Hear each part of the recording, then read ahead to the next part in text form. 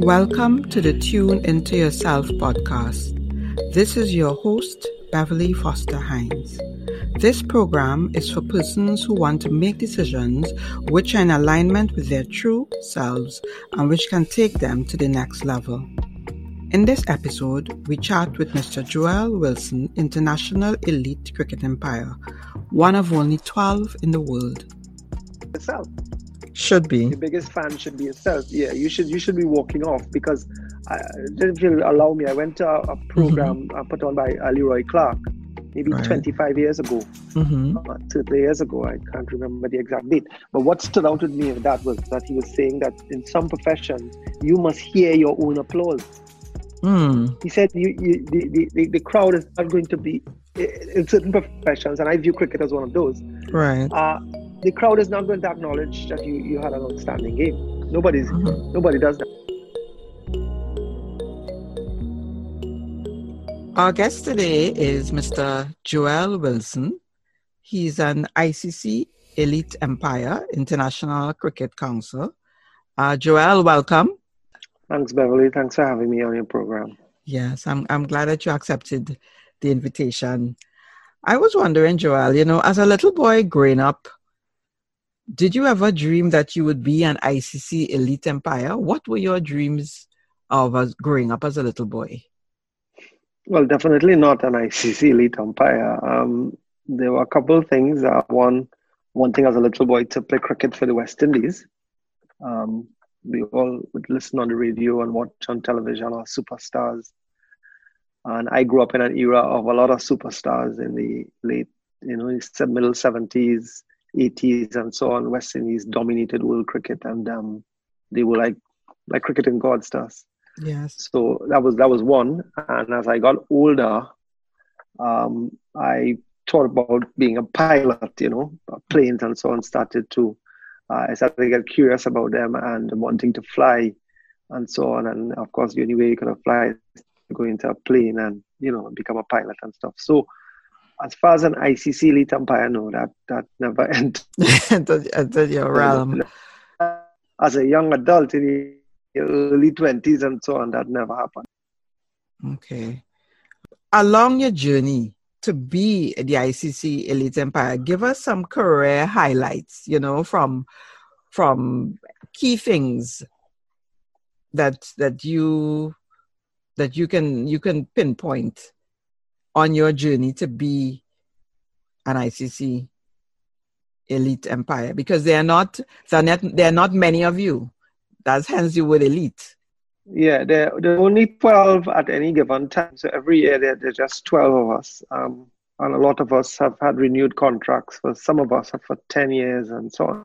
But to answer your question as it relates to highlights, it's difficult for individuals in this part of the world to crack into such, an elite group.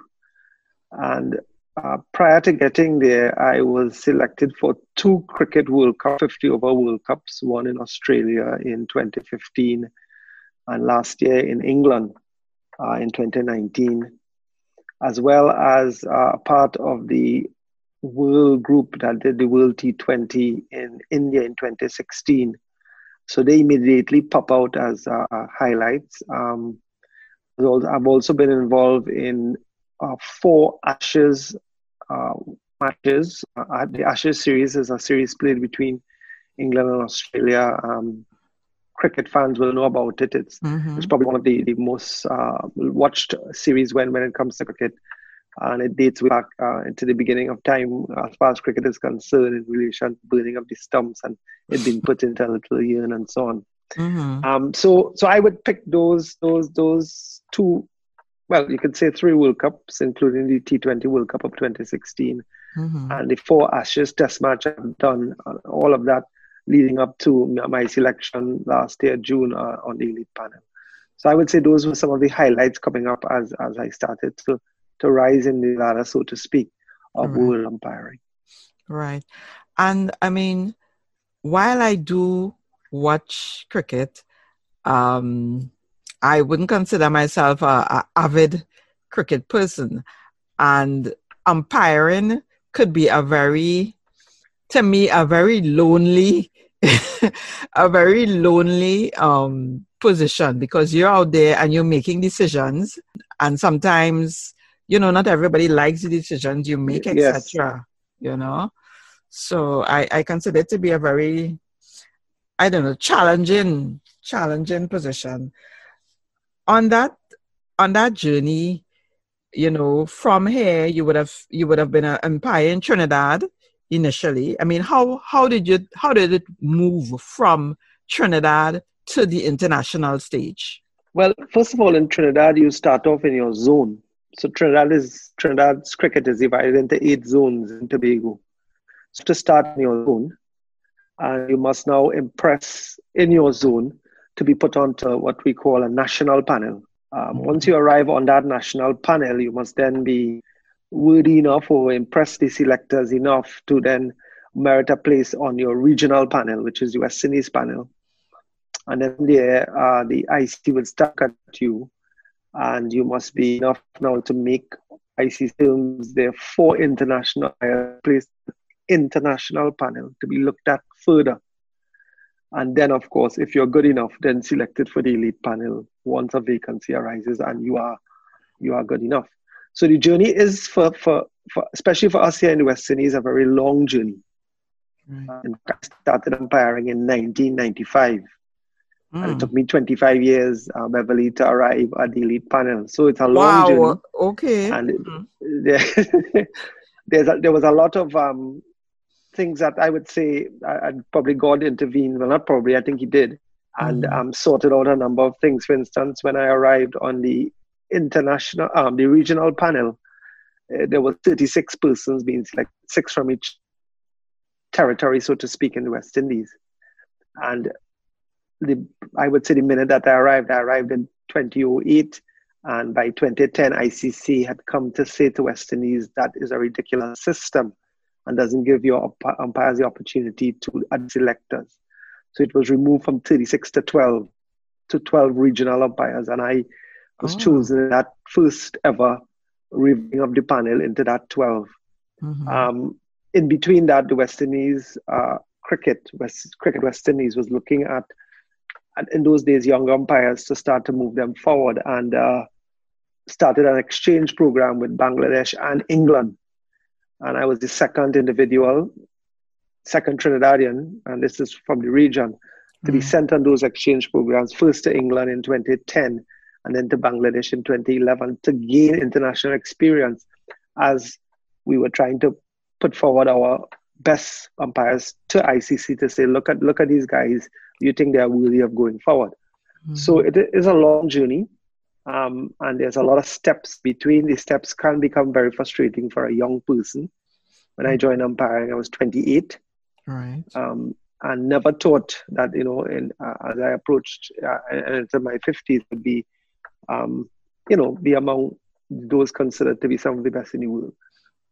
So it is a long journey, and I think those who want to get into it and thinking and listening to us here today would have to be very patient, especially from a part of the world where the numbers are small, the amount of cricket officiate is not large as well. So for instance, like an umpire in England, he would do, let's say, 40 first-class games a year. Our best West Indies match official will do probably 5. Wow. So, So the drastic change between, let's say, because England is more of a professional setup in cricket where their clubs play actual professional cricket. In the West Indies, we are sort of semi-professional, and as a result of that, and because of a lack of funds and the amount of travel involved from island to island. And the logistics involved, you find it's very difficult for the West Indies Cricket Board to find all the necessary funds to have a very long season as they do in England, as an example. All right. I understand. Usually, when you think about cricket and you think about the players, they will have a routine where they will prepare themselves physically, as with any sport, to be out there. As an umpire, what sort of preparation do you have to put in place in order for you to have both the physical and, I would want to dare say, mental fortitude to be out there on that field? You know, how do you prepare yourself to be out there? The mental game is the most important part of our game, I think. Yes, physical is important, and I'll get to that mental aspect of umpiring. And as you said earlier in this interview, you talked about it being a lonely place. Umpiring could be a very lonely place. For instance, a bowler that has a bad attack and he goes to field and he can relax a bit. A batsman who's had a bad run is out and he's in the pavilion. But an umpire who's having a bad game is still standing in the middle no matter what. I personally have a mental coach, someone who has worked with Cricket West Indies at the moment. And together we have gone through some rough patches, working through some rough patches, as well as using drills, techniques, things that I carry onto the field with me in order to keep me focused. Because, Beverly, I'm sure you're aware, there's no person in the world could focus for more than about 5 to 10 seconds. Yeah. We are asked to focus 5 or 10 seconds every 5 or 10 seconds, if you know what I mean. Because yes, you go up and down in your concentration all day. But the difference, let's say, between being a football referee and a cricket umpire is that a football referee can tell, as Messi is dribbling into the penalty box, something might happen here. Somebody might stab a leg in and they might trip him over. So let's keep an eye out. Right. But when a bowler turns at the top of his mark and runs into a batsman, we don't know if that's the ball that's going to dismiss him or if that's the ball that he's going to hit for 4. So our concentration is extremely important, and I work on that a lot. I also have an app that I've been working with for, let's say, the last year and a half called Headspace. You might be aware of it. Yes. And together every day through, soothing mind, doing looking at different and stuff that would keep me, especially in this time of COVID, more relaxed mentally and so on. Right. So I take care of my mental game. It's very, very important. From a physical standpoint, I have a physical trainer. He's the second one I've had since I've started umpiring. I've had to change about 6 months to a year ago. But we work very hard on my physical well-being, as far as building muscle, building endurance, building stamina and so on, because part of umpiring is standing for long periods. And let's say you're doing a test match and the test match goes to 5 days, you would have gone through probably 500 plus overs. An over is 6 balls, you say, not a huge, but an over is 6 balls if nothing goes wrong as far as the bowler is concerned. So let's say about 500 balls 500 overs, can go through a test match. So things like your back, your legs, your posture and so on, all that needs to be worked on. And together with the physical trainer, we work on that. I do a lot of work on my cardio and so on to build endurance, to build fitness and so on. And all of that is done in a package and a plan that is put forward to ICC every year.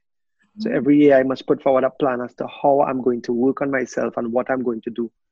And I have an umpires coach who operates out in Australia, but he's a very good coach. And together we examine it as often as we have, what gaps we can fill and how we can improve consistently. So there's a number of things done there, as well as with the coach. We practice a lot. We do a lot of scenarios. So you asked the question earlier, how do we prepare? Well, for example, the television and the technology that's involved in television, we practice a lot on that. I find it so fascinating because, every profession has the skills required and the discipline and certain principles that need to be followed. And a lot of times, sometimes I think we don't appreciate the fact that every profession has its own pinnacles of success and its own jargon. So this is very enlightening for me. Along the way, what would you say were 2 major constraints that you had to address on your journey, and how did you address them? Constraints. Well, to start with, Beverly, I think the pathway that's developed that we have to sit and walk through is extremely challenging and requires a lot of patience. And I think as a result, we in the West Indies in particular may have lost a lot of great umpires in the past who have not had the patience So one of the first constraints, I think, is that pathway getting from your zone to becoming an elite umpire. It is such, as I told you before, 25 years is a long time to devote to umpiring, not being at the top level. What I did do was to take it in small bites and take the success as it was coming, not knowing when it would end. So in fact, with my umpiring friends around me, we all kind of, how you want to call it, shook hands on it and say, listen, let's enjoy what umpiring brings and the journey that it takes us on. So we were taking it in small bites and not looking at this entire career path as something, like a mountain that we had to overcome. Right. So as a result of that, I felt that helped me in relation to understanding that career path and how it took. And then coming into international cricket, getting used now to the technology. Because you see, when you umpire cricket at the zonal level or in national level, or even at the regional level, the technology is limited or in most cases doesn't exist at all. So that when you make a decision, it's not scrutinized by the cameras and so on. But in international cricket, there are about 26 cameras. Wow. 2 cameras devoted to the 2 match officials on the field. I'll just tell you how much cameras they have. Wow. Then there's noise technology called Ultra Edge, for instance, that can pick up the faintest of touches. So something that may have not been a part of the game, let's say 25 years ago, a guy playing outside the off stump, getting a faint touch. Nobody hears, probably just the wicketkeeper. He appeals, you say not out. Nobody knows whether that decision is right or wrong, has now gone away from the game. Now we can analyze almost anything that happens in the game. And it takes a little bit of getting used to. Right. Because you arrive at that level of the cricket, giving your decisions, living with, thinking that they're good decisions, living with them and so on. And then here comes all this technology to expose the little things that you yourself don't understand, but the game at that level understands that, and they're very forgiving at that level. So, but when you walk into that level, Beverly, you feel like the world is caving every time. Right. Every time you get one wrong, you feel like the world is caving in, and this is going to be the end of it. It's going to finish today, and that kind of stuff. Right. So I think what happened then was to overcome that, I started to embrace my umpire's coach a little more, and then started to work with him in relation to the understanding of the technology and so on, better understand the technology and understand that there are some decisions that are just beyond you. You see, in cricket is a game that can defeat everyone who plays the game. Because if a batsman was never to get out, then he would average 1 million. He will never get out. Right. Then if a bowler was to always take a wicket every ball he bowled, his career averages would be gorgeous, and then we have no runs. And then if a fielder was to take every catch, and that kind of stuff, then there would be, So what we need to understand as match officials, as umpires standing in the middle, there are going to be deliveries that are going to be better than us. Right. And we are just not going to know what happened because we are human. We're using our eyes. Yes. The frames per second in relation to the camera, their camera with 30 and 40 frames per second and 70 frames per second that are much quicker than us. Right. And can pick up everything, but we can't. We stand no chance sometimes. It was that understanding after my early days in international cricket that started to allow me to become more relaxed at that level and live with some of the outcomes. Not all the outcomes were going to be great. Not all the outcomes were going to be in your favor and that kind of. So I think those two were the most challenging for me. The career part and how long it takes, particularly for West Indian umpires, and the technology in international cricket on your introduction to it. Yes. So that's why I think now what we're doing now is inviting the younger umpires to become used to it even when they're not there yet. So that when they do wet their feet into international cricket, it's not a big surprise to them. So we kind of gradually bring it into them. We bring it on into training and stuff so that they become a lot more accustomed to it. Right. Yeah, because technology is definitely here to stay. And it is, and it's getting better and better. It's getting better and better. It is. Especially in our sport. It is amazing. It's just amazing. Yeah, with things like And it's good. AI It's and good for stuff. the game. Yeah, it's good for the game as well. It's good for the game. Mm-hmm. It brings a kind of finality to the game. Brings an end to all the argument. Let's say, Right. it's either you're wrong or right. And I'm not saying technology is perfect, Mm-hmm. but it finishes the argument. And so, for instance, the games that I will still do at the Queen's Park Savannah, which is club cricket in Trinidad, Mm-hmm. that starts at 1, 2 in the afternoon and finishes at 6 o'clock. We can argue all the time. He did hit it. He hit it. I heard it. You didn't hear it. He's out or whatever. We can argue that forever.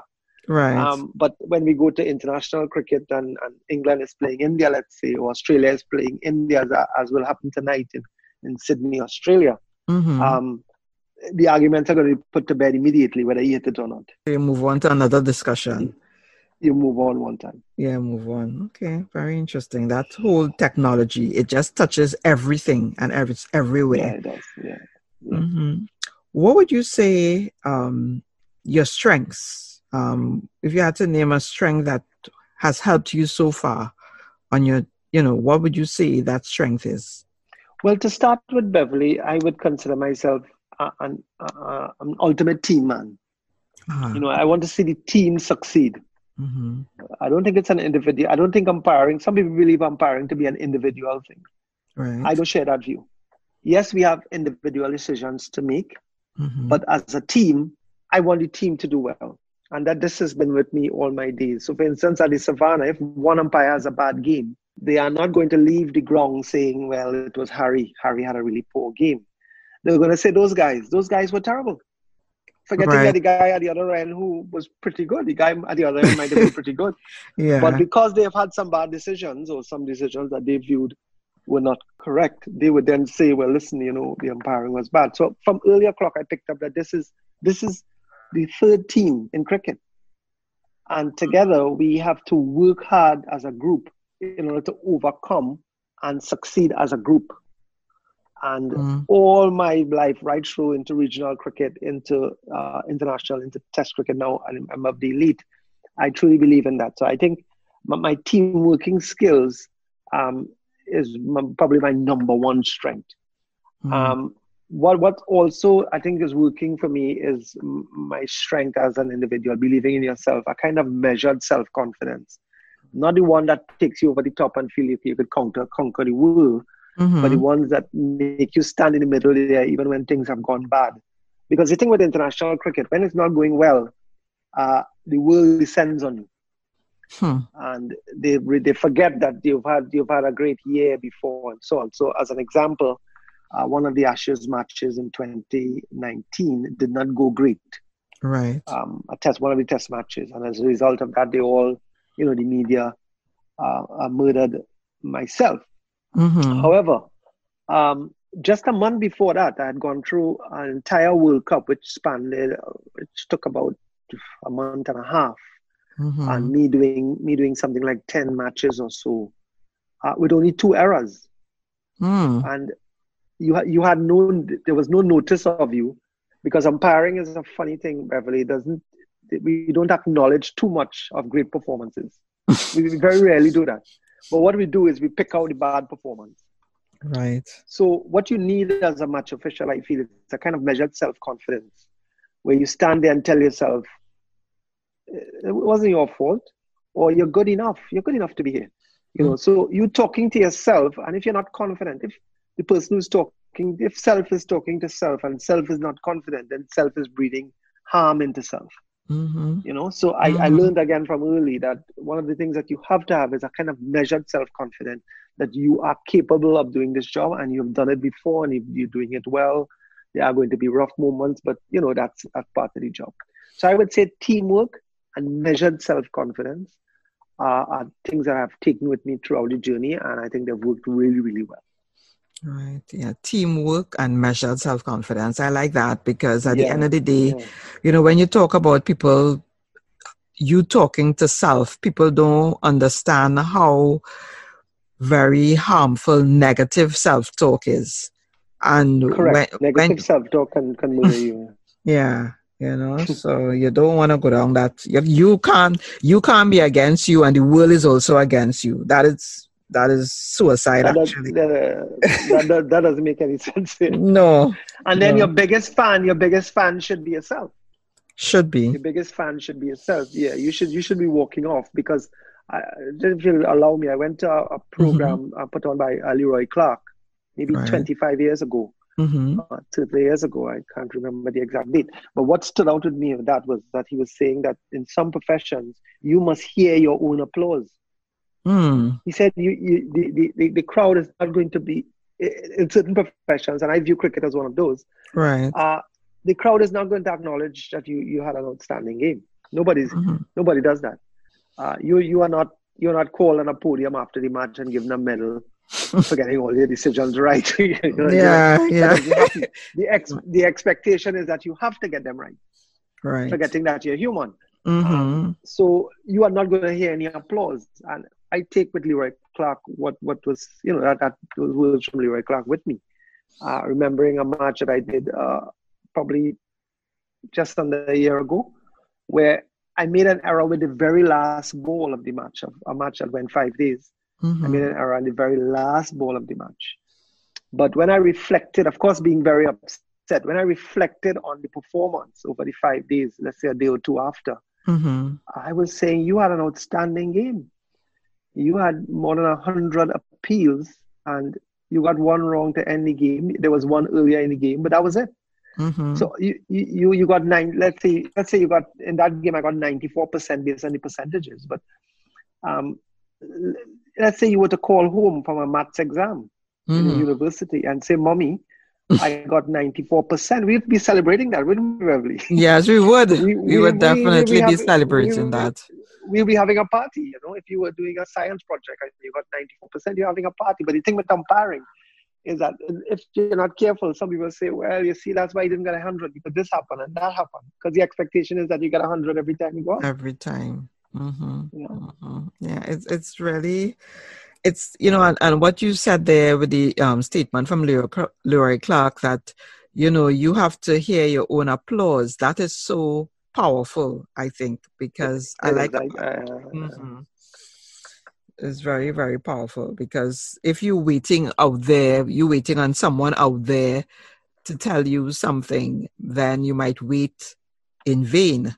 It will never come. It will never happen. So exactly. It may never happen. Yeah. It may never happen. So you need to know, and you need to have that measured self-confidence. Now, Joel, when you are making important decisions, as you would have had many to make along the way, how would you say you tune into yourself? Some people believe that, they use their head. Some say they use their heart. Some say they use their gut. Some use all three. How do you make your important decisions? Well, in my world, every decision is important. Right. So there's no important decision, because you might view it as not important to you, because let's say, as an example, the game might be finishing and the team is about to lose the match, whether they take a wicket or not. There's probably one run to win the match, and then there's a huge appeal for, let's say, LBW. And you get that wrong. The bowler is upset because he's now saying, well, my stats are now affected. That wicket would have put me probably in line to be selected in another match. So every decision in cricket is viewed as an important decision. And how I would answer this question is to say that I try to go through a systematic decision-making process in my mind. Right. In cricket umpiring, the probably the most difficult decision to be made is an LBW decision. And as a friend of mine in umpiring told me, he said, he's also a member of the elite panel. He said, it's the only sport in the world that with that decision, we are not absolutely sure. Nobody knows what was going to happen, because part of the LBW decision is for you to determine whether you think that ball would have gone on to hit the stumps had the guy not put his leg in front. Right?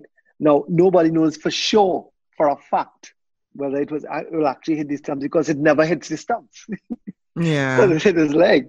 So it is one of those decisions that people measure your umpiring by. So with me, I go through a kind of process in my mind as quickly as I can possibly to determine whether this is out or not out. Now, sometimes you get it wrong and sometimes you get it right. But I would say, first of all, you trust your instinct, all right? Because the instinct will tell you that he didn't hit it. It has hit the pad first. Based on where it has hit the pad, it looks like it's going to go on to hit the stumps. The ball also tells a story after it has left the pad. So after it has impacted the pad, it tells a story based on where it goes, you know? So for instance, if it goes way down behind him, so if the ball hits his pad and goes behind the batsman, there's a chance that it was going in that direction all the time. Right. And the pad just, you know, so there's a strong chance that it may not hit the stumps. And if it comes back in front of him and it comes back fairly straight, there's a chance that this would have gone on to hit the stumps. Now, we have technology that plots graph to determine whether they think it's going to hit the stumps or not, and they decide thereafter. Right. Part of our decision-making process.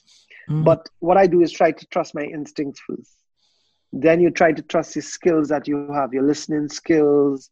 You know, you try to pick up all the little clues that are around you quickly enough so that you can now determine. And in the end, you trust what you've seen based on your gut, that everything is in line here to give him out, or everything is in line to give him not out. Right. So I think it's a combination, as you suggested, and I'm using that decision as an example. Now, there are other decisions that we have to give, let's say a caught behind, where you can actually use the skills of you listening, the movement of the ball and so on after it has passed the bat and that kind of stuff to determine, you know, whether this player is out caught or not out caught. So then, depending on the decision, you would have to use some different skills. But with LBW, your instinct, your gut, and the clues that you can pick up around you, I would say, are the important parts of helping you make that particular decision. Yes, I hear you. And that is always controversial. I mean, that much I know. That much I know. Well, it lives that way. It looks that way. I think, to be honest, Beverly, I think it makes the game exciting, because I think outside of that, we would have found the game to be quite boring. Everybody comes running from wherever they are. When an LBW shout, if it's watching it on television, they come running from all parts of the house. Yes. And as they say, they all make their judgment call. That's how. That's how. Why did he give that? Why did he give that? Yeah, it's a great. So on, it's a great conversation. You know, it's a great conversation. Continuous starter. It is. Yeah, it's great. It's great for that. It's great for that. Now, if you have there's a young person coming up, and what advice would you give to a young person who might be unsure of which path to follow? You know, they're looking around and they just don't know. You know, based on your experience, what sort of advice would you give to a young person? Well, first of all, the young person has to be clear in their mind that they want to do this. You said earlier in this interview, and it's probably because you have an umpire home with you, it's a lonely world. And at the international level, it can even be more lonely. Because international umpires travel a lot. So we spend long hours on planes, we spend long hours in airports, we spend long hours in hotels and so on. And sometimes we're teammates, and if you're a good team man, then you're having a good time. But sometimes we're alone, and you know, that loneliness can sometimes get to you. So you have to be first fixing your mind, understand what you want to achieve, and know that it's going to be a long road ahead. It's not going to be an easy road. It's going to be long. So you also have to have patience as well, Beverly, in relation to overcoming some of the little obstacles that every sport would present, particularly cricket, would put in front of you for you to climb over. So you have to be patient. You also have to work on yourself. You cannot allow your mind to deteriorate or to go into the direction of a negative kind of mindset. You always have to have the positive mindset, a kind of growth mindset you must have. And in that, you must work on your mental game. As I said in this interview, I think the mental game is, for me, the most important game of all. And you must find ways to work on that, work on building your mental strength. Your physical is very, very important, because if your body gives way, then your mind is going to give. And standing for long hours, we don't get any rest. We don't win the toss and decide we're going to sit down and watch cricket play. We don't get time off when things are not going great.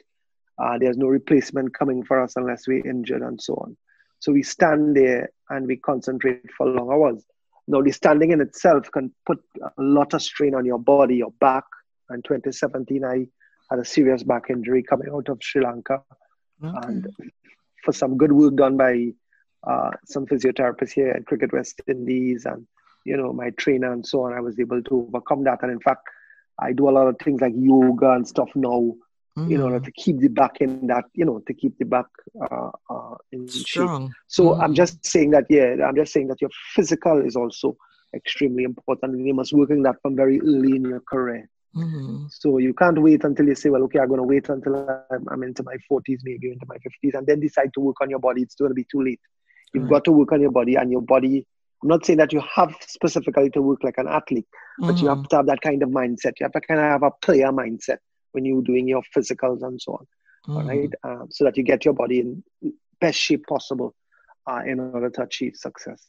Once you have all those things in place, Beverly, you then have to take advantage of every opportunity that's presented to you, because cricket umpiring can present opportunities. And if you miss those opportunities, sometimes it could be costly for you because of the amount of individuals involved in umpiring across the world who are all vying for that, that one spot on the elite panel.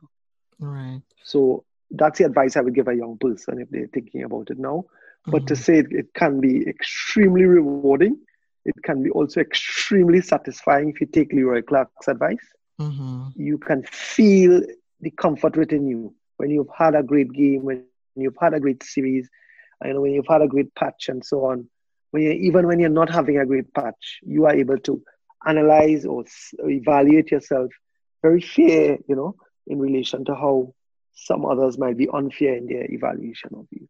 I hear you, and I think that the advice you've given there is not just for cricket for a young person. I think patience is something that in every career path, even as a business person, it is something that is a very valuable asset. And having patience, being in it for the long game rather than for the short wins, and preparing yourself, as you say, the mental, the physical, all the levels really, spiritual, social, is critical because everything is connected, and what you said. I agree with you 100%. Yeah, everything is connected. And what you said there about, your strength as a team player, I have never thought of umpiring as a team, but when it is now, I think about the fact that the umpire is not standing up out there. It's not just one. There's also the match referees, and so it's really... At an international game where there's television, there are two guys on the field. There's a guy watching television who's talking to us. Let's say I'm on the field. He's talking to us all throughout the game for different aspects, giving us different kind of information. And then there's a fourth umpire on the ground beyond the boundary who is lending support in relation to whether you need drinks, whether you need something from a particular background to be moved, or whether somebody's delaying the game, whether you need some information sent quickly to the teams and so on. And then, of course, there's the match referee. So there are 5 match officials in an international game. And just as an example of the teamwork and how it can work, not to give away too much of what we do, but for instance, when one umpire is closer to the action, let's say the guy is out where we call what is called the strikers and umpire. So he's out in the field a little bit. And the guy is at the bowler's end.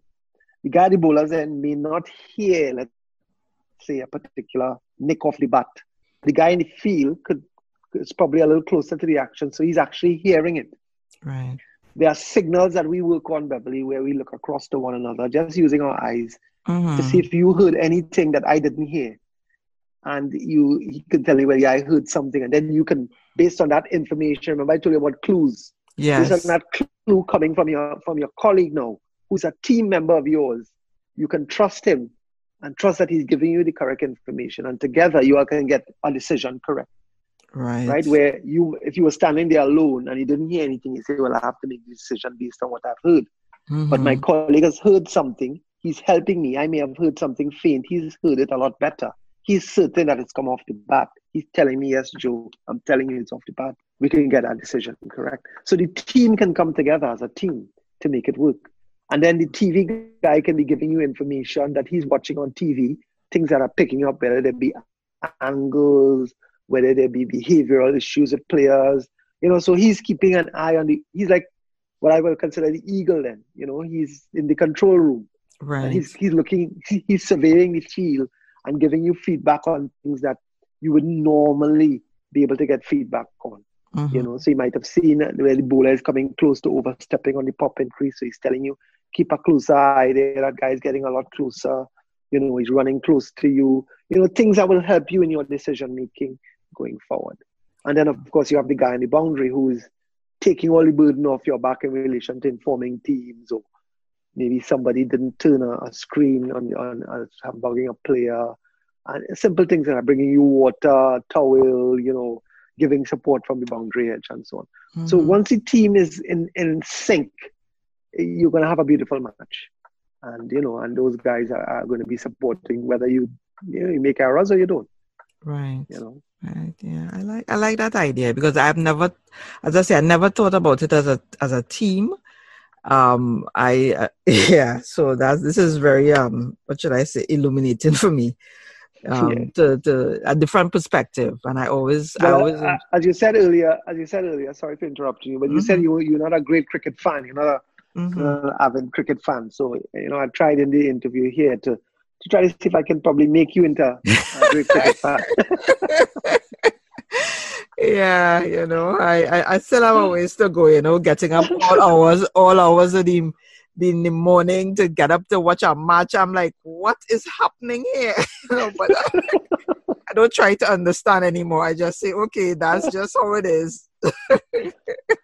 I know where he's going. He's going, downstairs, and he's going to watch the television. So it's not like if I don't know. So it's like, okay, everybody has their thing, And Yeah. I love to see the excitement. I just find the excitement is very contagious. Well, I mean, cricket is a game that has deep roots here in the West Indies.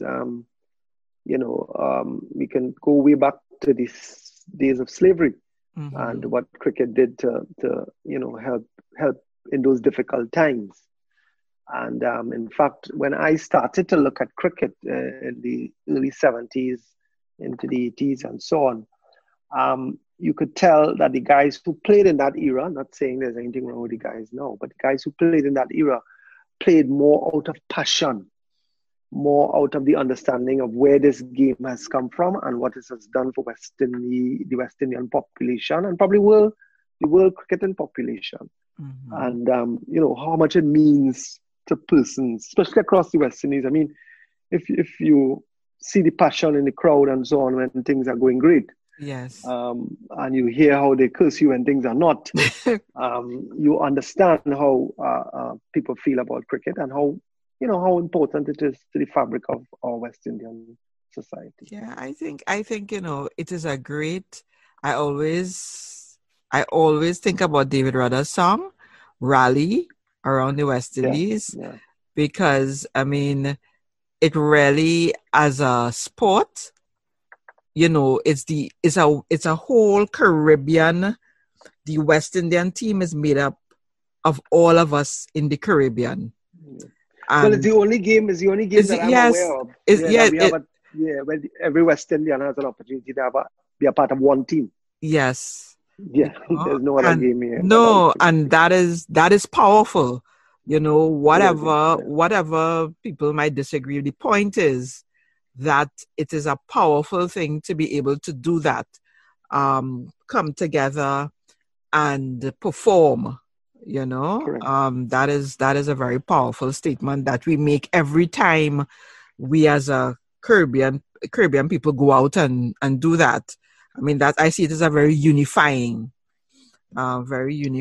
force, cricket. And I agree with you. Yeah, I agree with you on that. Very unifying force. All right, Joel. Is there anything else you'd like to add? Yeah, I mean, yeah, just in closing,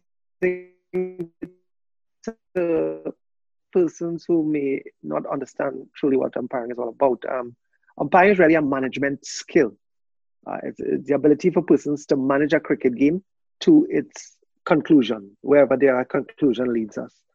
So it's not only about decisions as to whether you're out or not out, but it involves managing humans, managing persons, managing players, making sure that behaviors are of a certain standard, teamwork, as I talked about earlier. So there's a number of other variables involved in umpiring that makes a person a good umpire. So yes, there may be a guy who makes an odd error in a decision and so on, and people may say, well, he's not a good umpire, but you have to look at his management skills.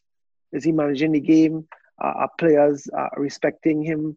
Is the game out of control and stuff like that? So don't just look at umpiring from the aspect of ins and outs, as we say, not outs or outs and so on. Don't measure it only from that aspect.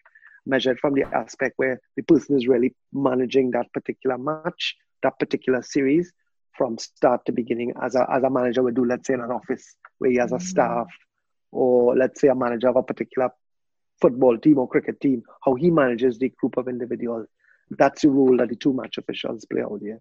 And in the case of international cricket, all four of them acting in one to ensure that the match is, played in the true spirit. And before you come back in, I'd like to thank you for the opportunity. I mean, we don't get much opportunities as match officials to tell the world, about our job and, what we like about it, what we'd like to see improve. And I would like to thank you for the opportunity this evening given to me to express some of those views. Well, I enjoyed it. I enjoyed it thoroughly. Because, I am fascinated. I am something I would call myself a learneraholic.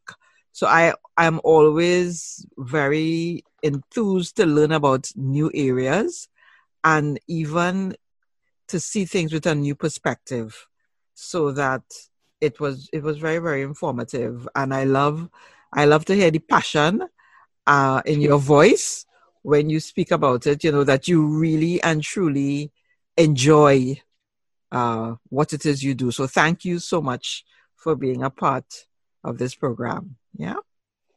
Okay, Beverly. It was nice being here. Okay. Right. You take care. Thanks. In this episode, we looked at the importance of having patience on your journey and also the need for both mental and physical strength in order to be able to take advantage of opportunities as they present themselves. We also noted that in some professions, you must hear your own applause.